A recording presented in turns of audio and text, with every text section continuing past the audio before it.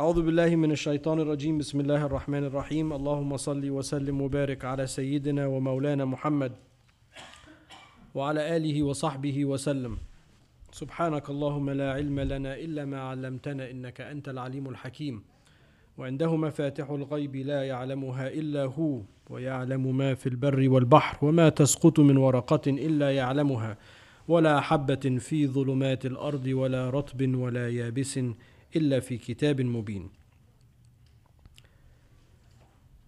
So one of the challenges that we have in Islam is how do we deal with the multiplicity of legal opinions that we have. So we know, and it's common that in the world of Sunni Islam we have four schools of thought or four schools of law. There's the Hanafi school, the Shafi'i school, the Maliki school, and the Hanbali school. And one of the things that we are proud of and that we openly defend is we say that all of these schools and all of these opinions are concurrently correct on all of these subjects. And we celebrate the plurality that we have, the plurality of legal opinions, the plurality of legal expression. But the question that would become logical after that, well, is there one that's right and one that's wrong? Me as an average Muslim, what opinion do I follow? What school do I follow? How do we live with the plurality? So sometimes the plurality creates a problem because then you have all of these options. If there's no options, it's kind of just easy. You go with one thing. So today I wanted to address that a little bit. And it's one of our principles because we live in an age in which we desperately need all of this plurality, all of these plural opinions, and hopefully, inshallah, that will become clear. So, beginning at the time of prophecy with the Prophet ﷺ, there was no need for plurality. If you had a question, you just asked the Prophet, peace be upon him, he'd give you the answer, and that was that. Life was pretty simple.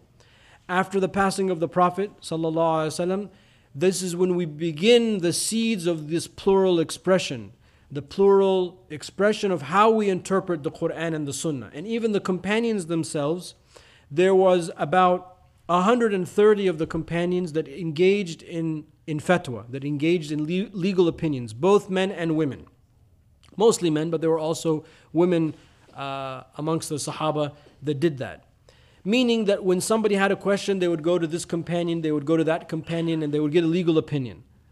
Some of the companions, they issued multiple, dozens of legal opinions. Some of the companions, they only opined on one issue or two issues, and it was limited.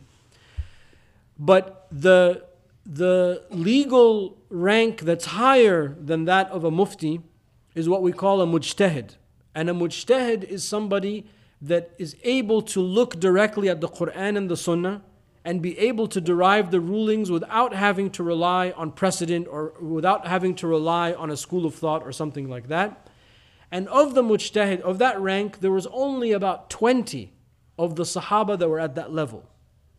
So think about that. If we argue that at the death of the Prophet, of the passing of the Prophet ﷺ, there was about 100 to 120,000 companions, that means only 20 of those companions were at that level of legal independence, that level of ijtihad.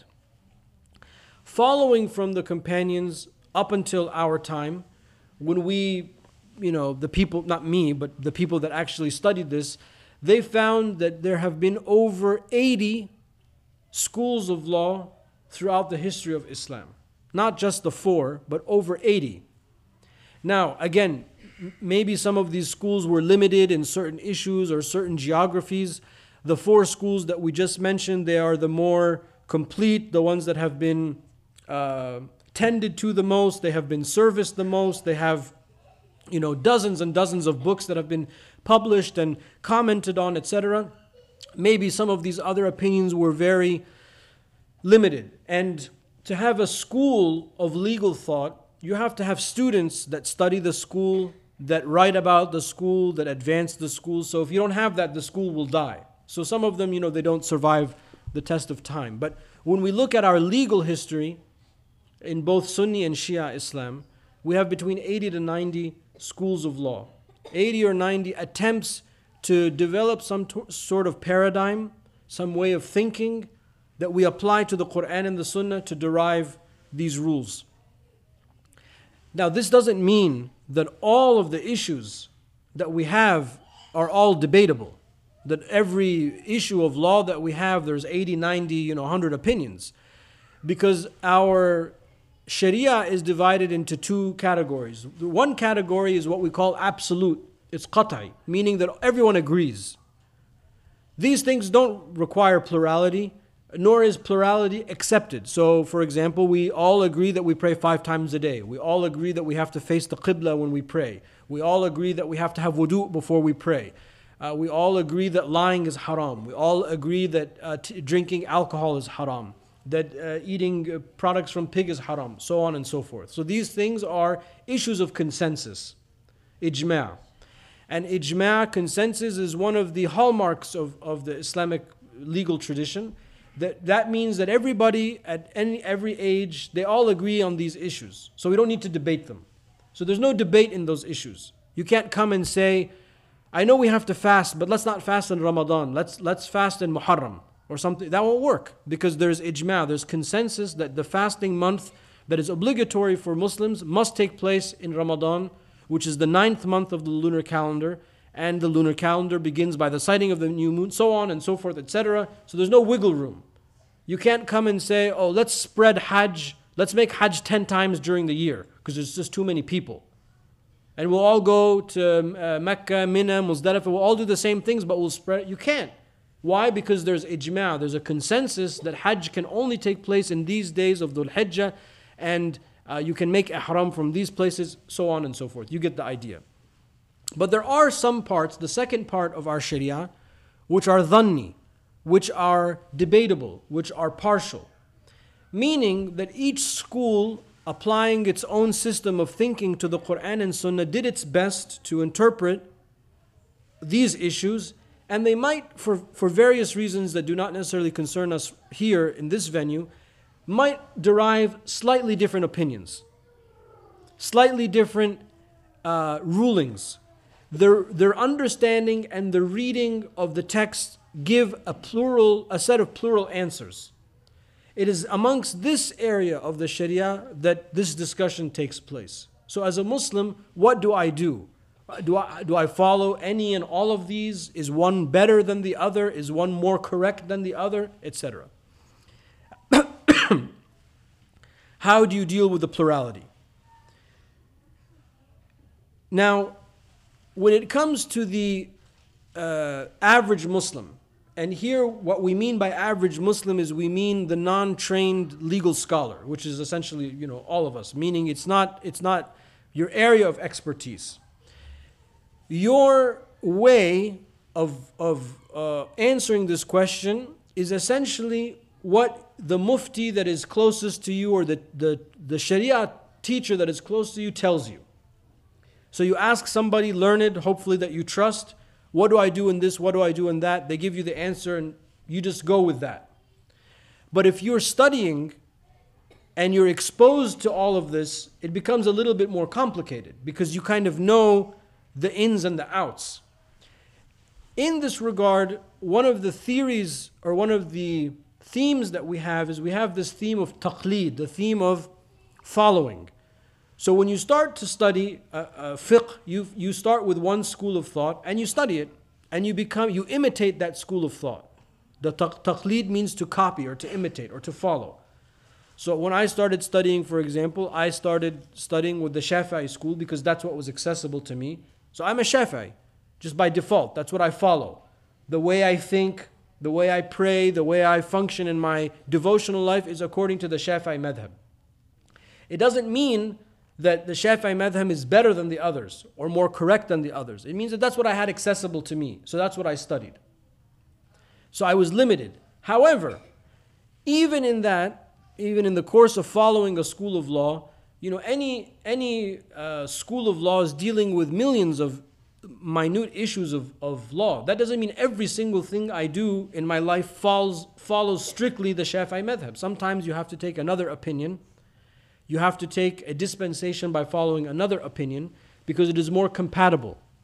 And it is here that we are reminded of this principle of this concurrent correctness of all of these schools of law. So as long as we are not talking about an issue in which there is consensus, and as long as we've established that there are different, correct, concurrent, different opinions on an issue, as a Muslim you are allowed to and permitted to follow any of those opinions that makes most sense for you. And let me give you an example. Most of the schools of law consider a dog to be ritually impure, or more correctly, to consider the saliva of the dog to be ritually, well actually the dog, all of it, is to be ritually impure. What we say in Arabic as najis. So if the dog, licks you, or you came in contact, you'd have to wash that area before you prayed, for example. If the dog, licked a bowl or a cup or a spoon or something, you'd have to wash it 7 times, 1 time with earth, as the hadith of the Prophet ﷺ says. However, in the school of Imam Malik had a different opinion, and he said that all animals, all created things are pure, including the dog and the pig. Doesn't mean that you can eat the dog and the pig. That's a different issue. But from the point of view, is the animal pure or not? Imam Malik said, no, they're all pure. So, if you live in the West the way we do, it would make more sense that you follow that opinion. So when you're standing in line at the train station or the airplane or the airport, and you have the canine dog, don't be the Muslim that runs away from the dog, because then the dog is going to run after you, and then see something, say something, and that's a disaster. So that's not going to work. So for our predicament, that doesn't work. Or if you have somebody that's blind and they have a service animal, or elderly and they have a service animal, and they want to come to the mosque. Most people in the mosque would freak out. A'udhu billah, the dog in the mosque, But we have to take this opinion because we're in need of this opinion. So in this age that we live in, the plural age that we live in, we need this plurality in our Sharia to be able to find those rulings that are more compatible. And the burden of this, fortunately or unfortunately, depending on who you are listening, falls on the learned person. The burden of deciding and choosing which opinion is most compatible falls on those that are studying. So no longer can you just go and, okay, I studied the Hanafi madhab and that's it. That's all I know. I'm going to go back to my community and I'm going to beat Hanafiism into them, no matter what. That's not going to work, because there are many things that might not be compatible. There are many things that might not work. There are many things that might seem antiquated. There are many people, they grow up with a certain legal tradition, not knowing that it's a certain legal tradition. Like for example, for the Hanafis, the man has to cover his head when he prays. So if you go into a subcontinent mosque or like a Turkish mosque, oftentimes, even when you're praying and your head is not covered, somebody will come and they'll put something on your head. And they'll have like these plastic kufis, like a bucket of plastic like kufis to cover your head with. Or sometimes the men, they take out their handkerchief and they tie it on their head when they pray and things like that. Where is this coming from? Because this is a legal opinion that says this. Now the other schools, it doesn't. For the Shafi'i school, you don't have to do that. It's a sunnah to cover your head for a man if you're praying. So if I walked into a mosque that's predominantly people that are from the subcontinent, and everyone has covered their heads, and I've been invited to give a lecture, and I show up, with a t-shirt and jeans, they're gonna say, "A'udhu billah, who is this, sellout guy that's coming?" You have to be sensitive to these things. So in the age of plurality, this is when we also need our Islam needs to be plural in this sense, by following the valid concurrent opinions. And I want to make that point very clear, that all of these opinions are concurrently correct. We're not saying that one is correct over another, but we will choose one over another because we are in need of that opinion, because it is more compatible with our way of life, it is more compatible with our customs, etc. Lastly, I wanted to just give you a very short history of how this has taken place, because sometimes as Western Muslims, I feel that we might be far removed from some of these trends.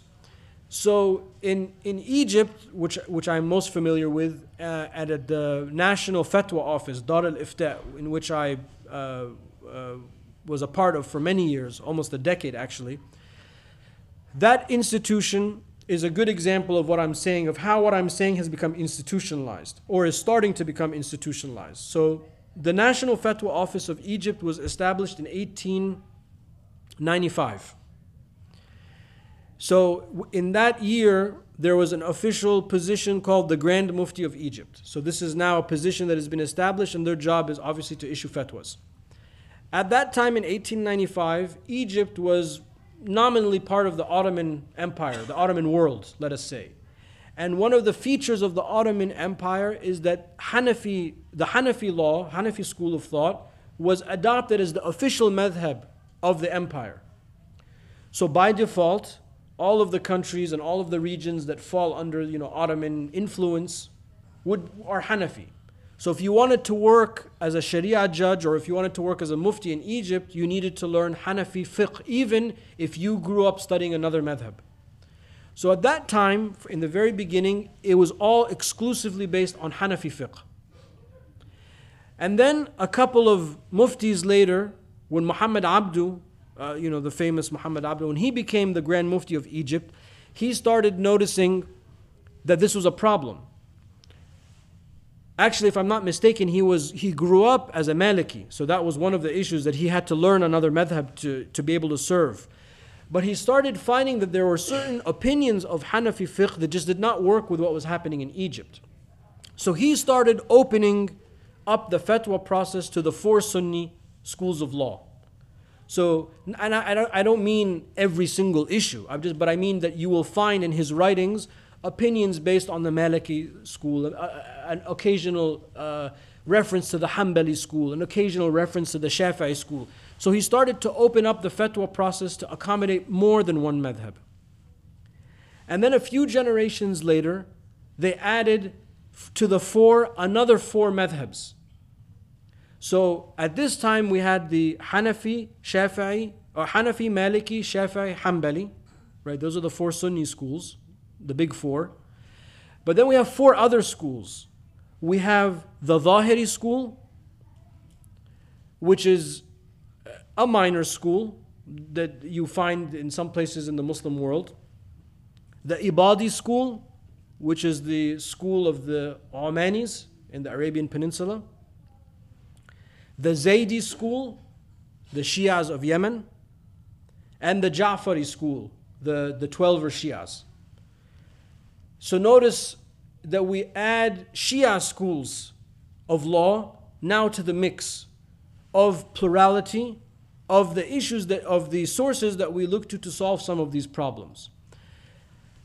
Now, there are a lot of differences between the Sunni schools and the Shia schools on many issues.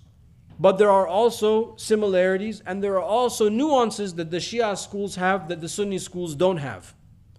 And in many, not many, that's the wrong word, but in some cases, as the Muslim world was making the transition into modernity, and part of that process was to codify their legal code, there were some Sunni countries that took some opinions from the Shia madhahib and enshrined them in the law. In Egypt, for example, one of the laws dealing with inheritance was taken from the Ja'fari school. This is like one of the famous examples.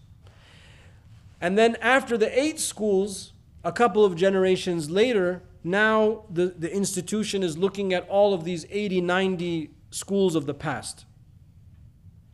So this is an institutionalization of what I have just stated, or an attempt at an institutionalization. I'm not saying it's foolproof, and not all of the fatwa centers or councils around the world follow, but this is one of the trends that's happening, especially with international matters. And it's important for us to know this so we understand that there is this plurality, and that the plurality is an asset, not a liability. And we should be aware of this as we seek guidance in our own life. Wallahu a'lam. So, this doesn't really happen that much anymore, but it used to be, at least. But like, one of the common things you hear in Salafi dawah, or Athari dawah, however they bring themselves, is they kind of like very strongly condemn Taqlid. It's kind of said in a negative sense.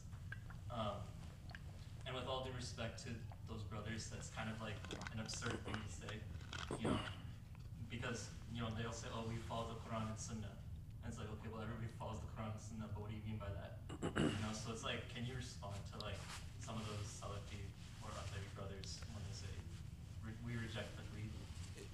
So it's oh, did this die? Can someone give me the other one in the box that's right there?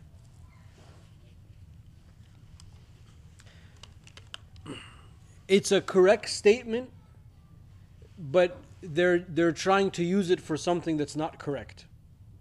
So to say that taqleed is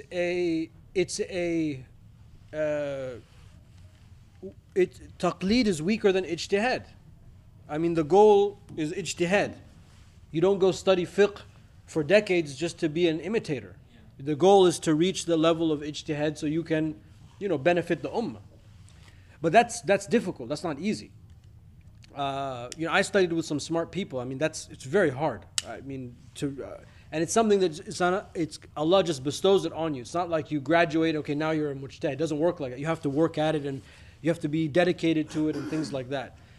But because of its rarity, I mean, there were only 20 of the Sahaba, 20 of the 120,000 Sahaba that were mujtahids. So the other Sahaba were garbage? No, they were the Sahaba. For us, they are all examples, moral examples. But that just underscores that it's difficult. It's a profession that requires dedication. So you can't interpret the Quran and the Sunnah if you don't know the rules of interpreting the Quran and the Sunnah. And that's all the madhahib are. So when I say I'm a muqallid, I am following a set of principles of interpreting the Quran and the Sunnah. That's what taqleed means. Yeah, right. So how can you interpret? Because there's a lot of details that we didn't get into, but how do you know to advance one proof text over another? How do you know the grade of the hadith? How do you know the meanings of all of the words in the verse of the Quran that you're trying to interpret, etc., etc., etc.? So because of the impossibility of every single one of us doing that for all issues, we have this institution of taqleed. You just follow what's been written and you're fine. So all right. I mean, everybody has a teacher. Everybody follows someone. Everyone has a teacher except those people. It's just a common slogan here. It's like, well, because they don't have a teacher. It's like everybody follows the Quran and Sunnah. What does that? But mean? everyone doesn't follow the Quran and Sunnah. Well, yeah, I guess. You can say that, but not everyone. They're not following the Quran and Sunnah, because the Quran tells us to follow those that are in authority. وَأُولِي الْأَمْرِ مِنْكُمْ. Who are ulil amri minkum then? If the ulama are not, if the mujtahids are not, if the a'imma are not. So it's just, that's what I'm saying. It's like that isolated statement, there's some truth in it, but they're using it for something wrong. Yeah.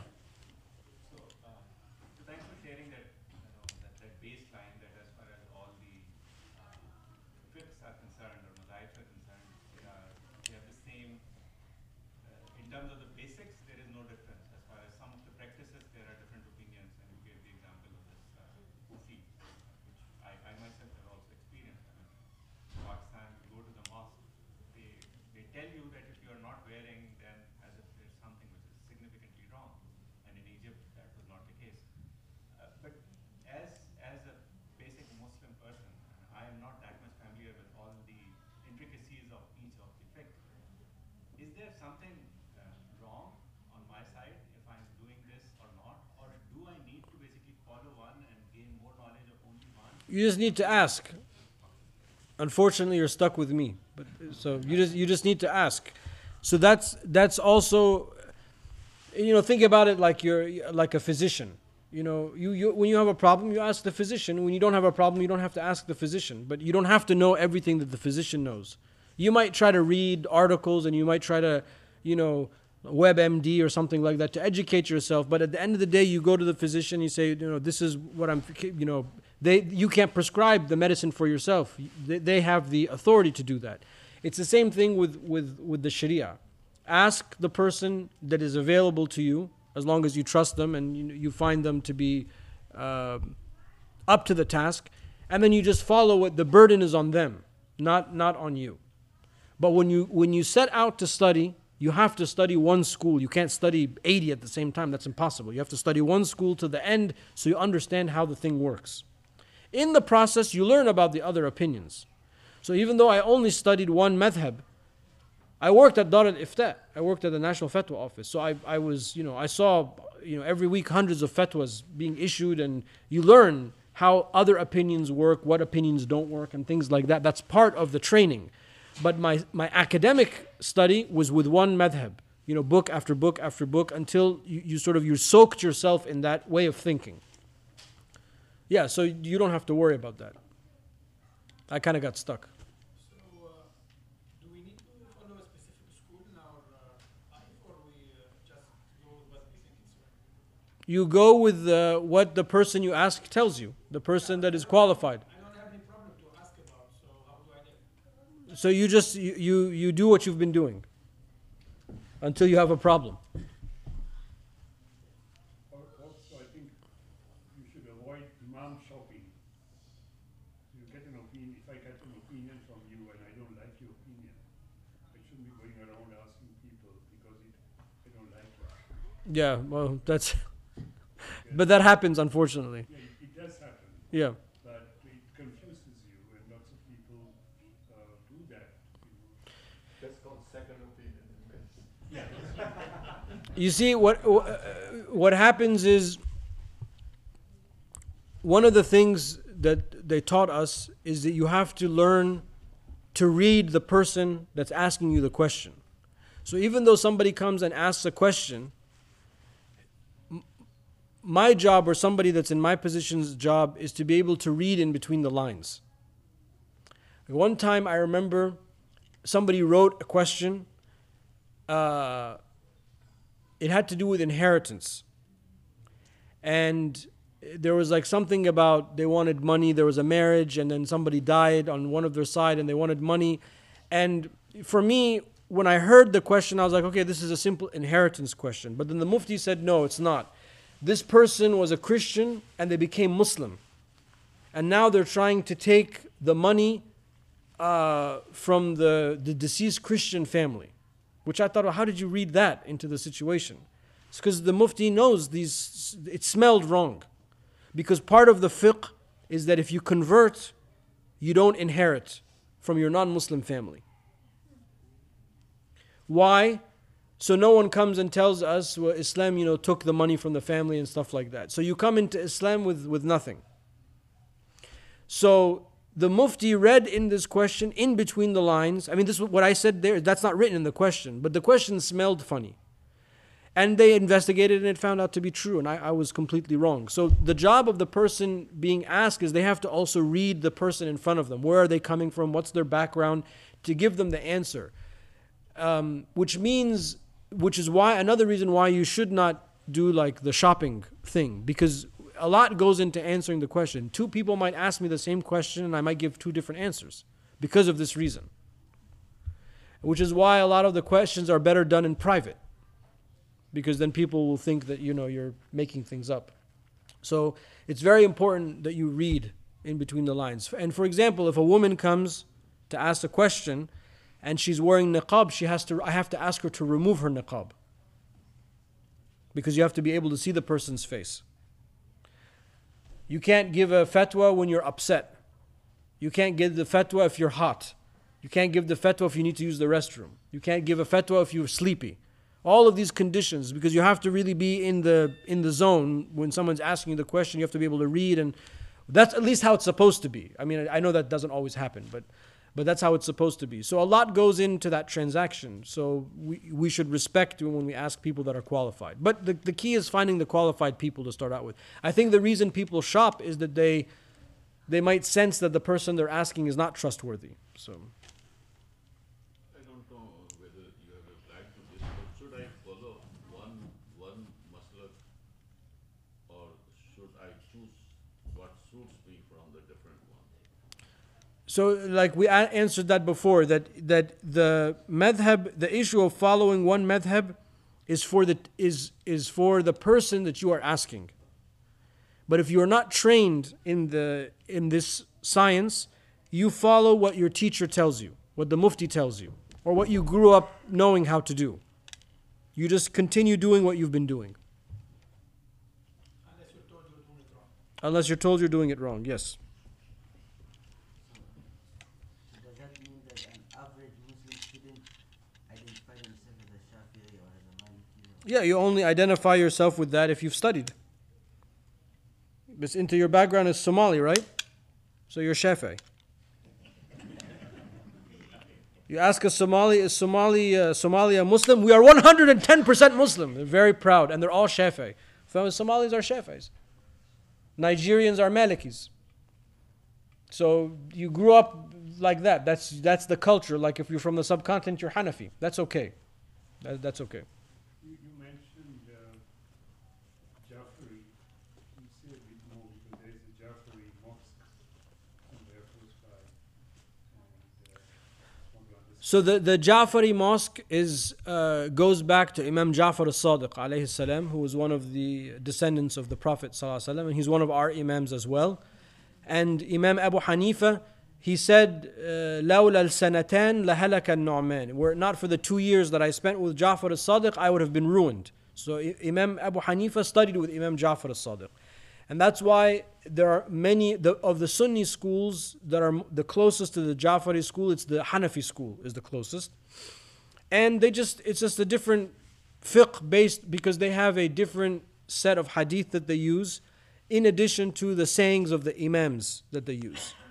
Now, from our perspective, there is some weakness from our perspective in some of how some of that madhab was transmitted.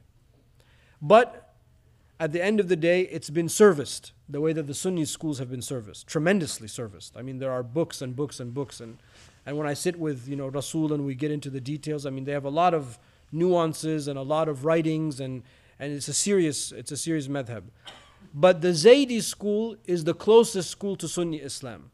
So the Zaydis, there's just a different bifurcation in the imams. In Zaydi Shia Islam, the imam is alive now. I mean, it didn't stop with the 12. It's a continual descendants of the family of the Prophet sallallahu alaihi wasallam. And their schools of law and their books of fiqh have also been preserved and serviced and everything, and they're even closer to the Sunni schools than the Jafari school.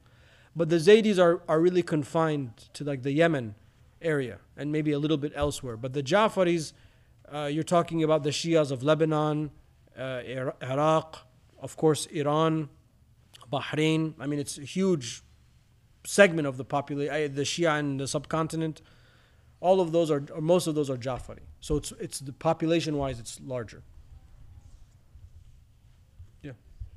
Is there any reason why certain adherents to schools incline towards certain aqidas? So like the Malikis and Shafis tend to incline towards the Asharis, Hanafis are toward Maturidis, and Hanbalis are towards whatever. That's just historic because the Maturidi school grew up in the Transoxania lands, all the stands, Afghanistan, and all those stands, and that's just where the Hanafi school was as well. So it's just historic, geography, not like no. And the differences between the Ash'ari and the Maturidi schools are very few. Yeah, they're pretty much the same. Yeah. So it's just historic. But all of the major Sunni institutions are Ash'ari. So Al-Azhar, of course, were very fanatically Ash'ari. Qaraween, Zaytuna, all of the universities in the Sham area, the Sunni universities, all Ash'ari. Yemen, Ash'ari. The whole Hijaz. I mean, the Ash'ari is the institutionalized Orthodox theological school. They're the largest, right? The Asharis? Maybe. Or is it not? I don't know, but it's institutionalized. That's the key. So when you go to study in one of these major seminaries, what you're going to study from the theology are the Ash'ari texts right away. So it's just, you might, if you advance, you might read some Maturidi text, but it's very rare. It's really just Ash'ari. So even if you're Hanafi and you're in Azhar, you're going to read the Ash'ari texts. I mean, they are the same, pretty much. Yeah. So. I mean, you could lose your degree from Al-Azhar if you were not Ash'ari. Yeah, it's serious. Yeah. Theoretically, you could lose your degree. Because that means you're not a Sunni Muslim then. If you renounce the Ash'ari school, that means you're not a Sunni Muslim. Then what are you? Then the question is, well, what are you? So the institution is like, well, how can you be an Azhari if you're not, if you don't follow the code? Like in A Few Good Men, there's the code. That's our code that we have. Any sisters have anything? No? Is it Aisha time? Okay, I have a question for you before we pray. So I've done 10 of these like principal issues. So my question is, would you like me to continue, or have you had enough and would you like to do something else? Because I wanted to do at least 10. Yeah? I think it would be beneficial if you did an Aqidah like series, how we should view Allah, how we should view the prophets, because I feel like if that's established, it'll answer a lot of questions, how we view non-Muslims, etc. Okay. You hear different things from different, like Salafi Dawah versus, etc. Okay, that's one suggestion. Anybody else? Yes. I have no personal staff. I'm going to come every Friday no matter what. So I don't, if you don't like this, that's fine. Anas is saying 4, what does that mean?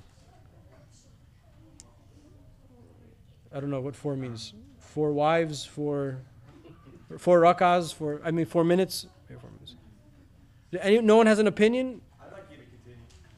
Okay, that's one. Anybody else? There was one suggestion that I had of maybe revisiting the seerah, to do the entire seerah again, and I wanted to know if that was of interest. Yes? Yeah. We needed like an app, Brother Mohsen, everyone can vote, so I can just take home the seerah. Is that a vote for a seerah? Yeah. Okay. So seerah is much more interesting than this. Yeah, definitely. Okay. Would it be okay if like we did one more month of this, like which means 4 classes in October, and then we switch to the seerah? Would that be okay? Because I'm a little bit bored of this. That's why I'm also asking, because I started to realize that these principles could be endless. You could just do this forever. You could just do like principle 1005, 1010. And I don't want it to end up into that because there's no end to them. But I thought that I do think they're important, but they're also a little bit technical.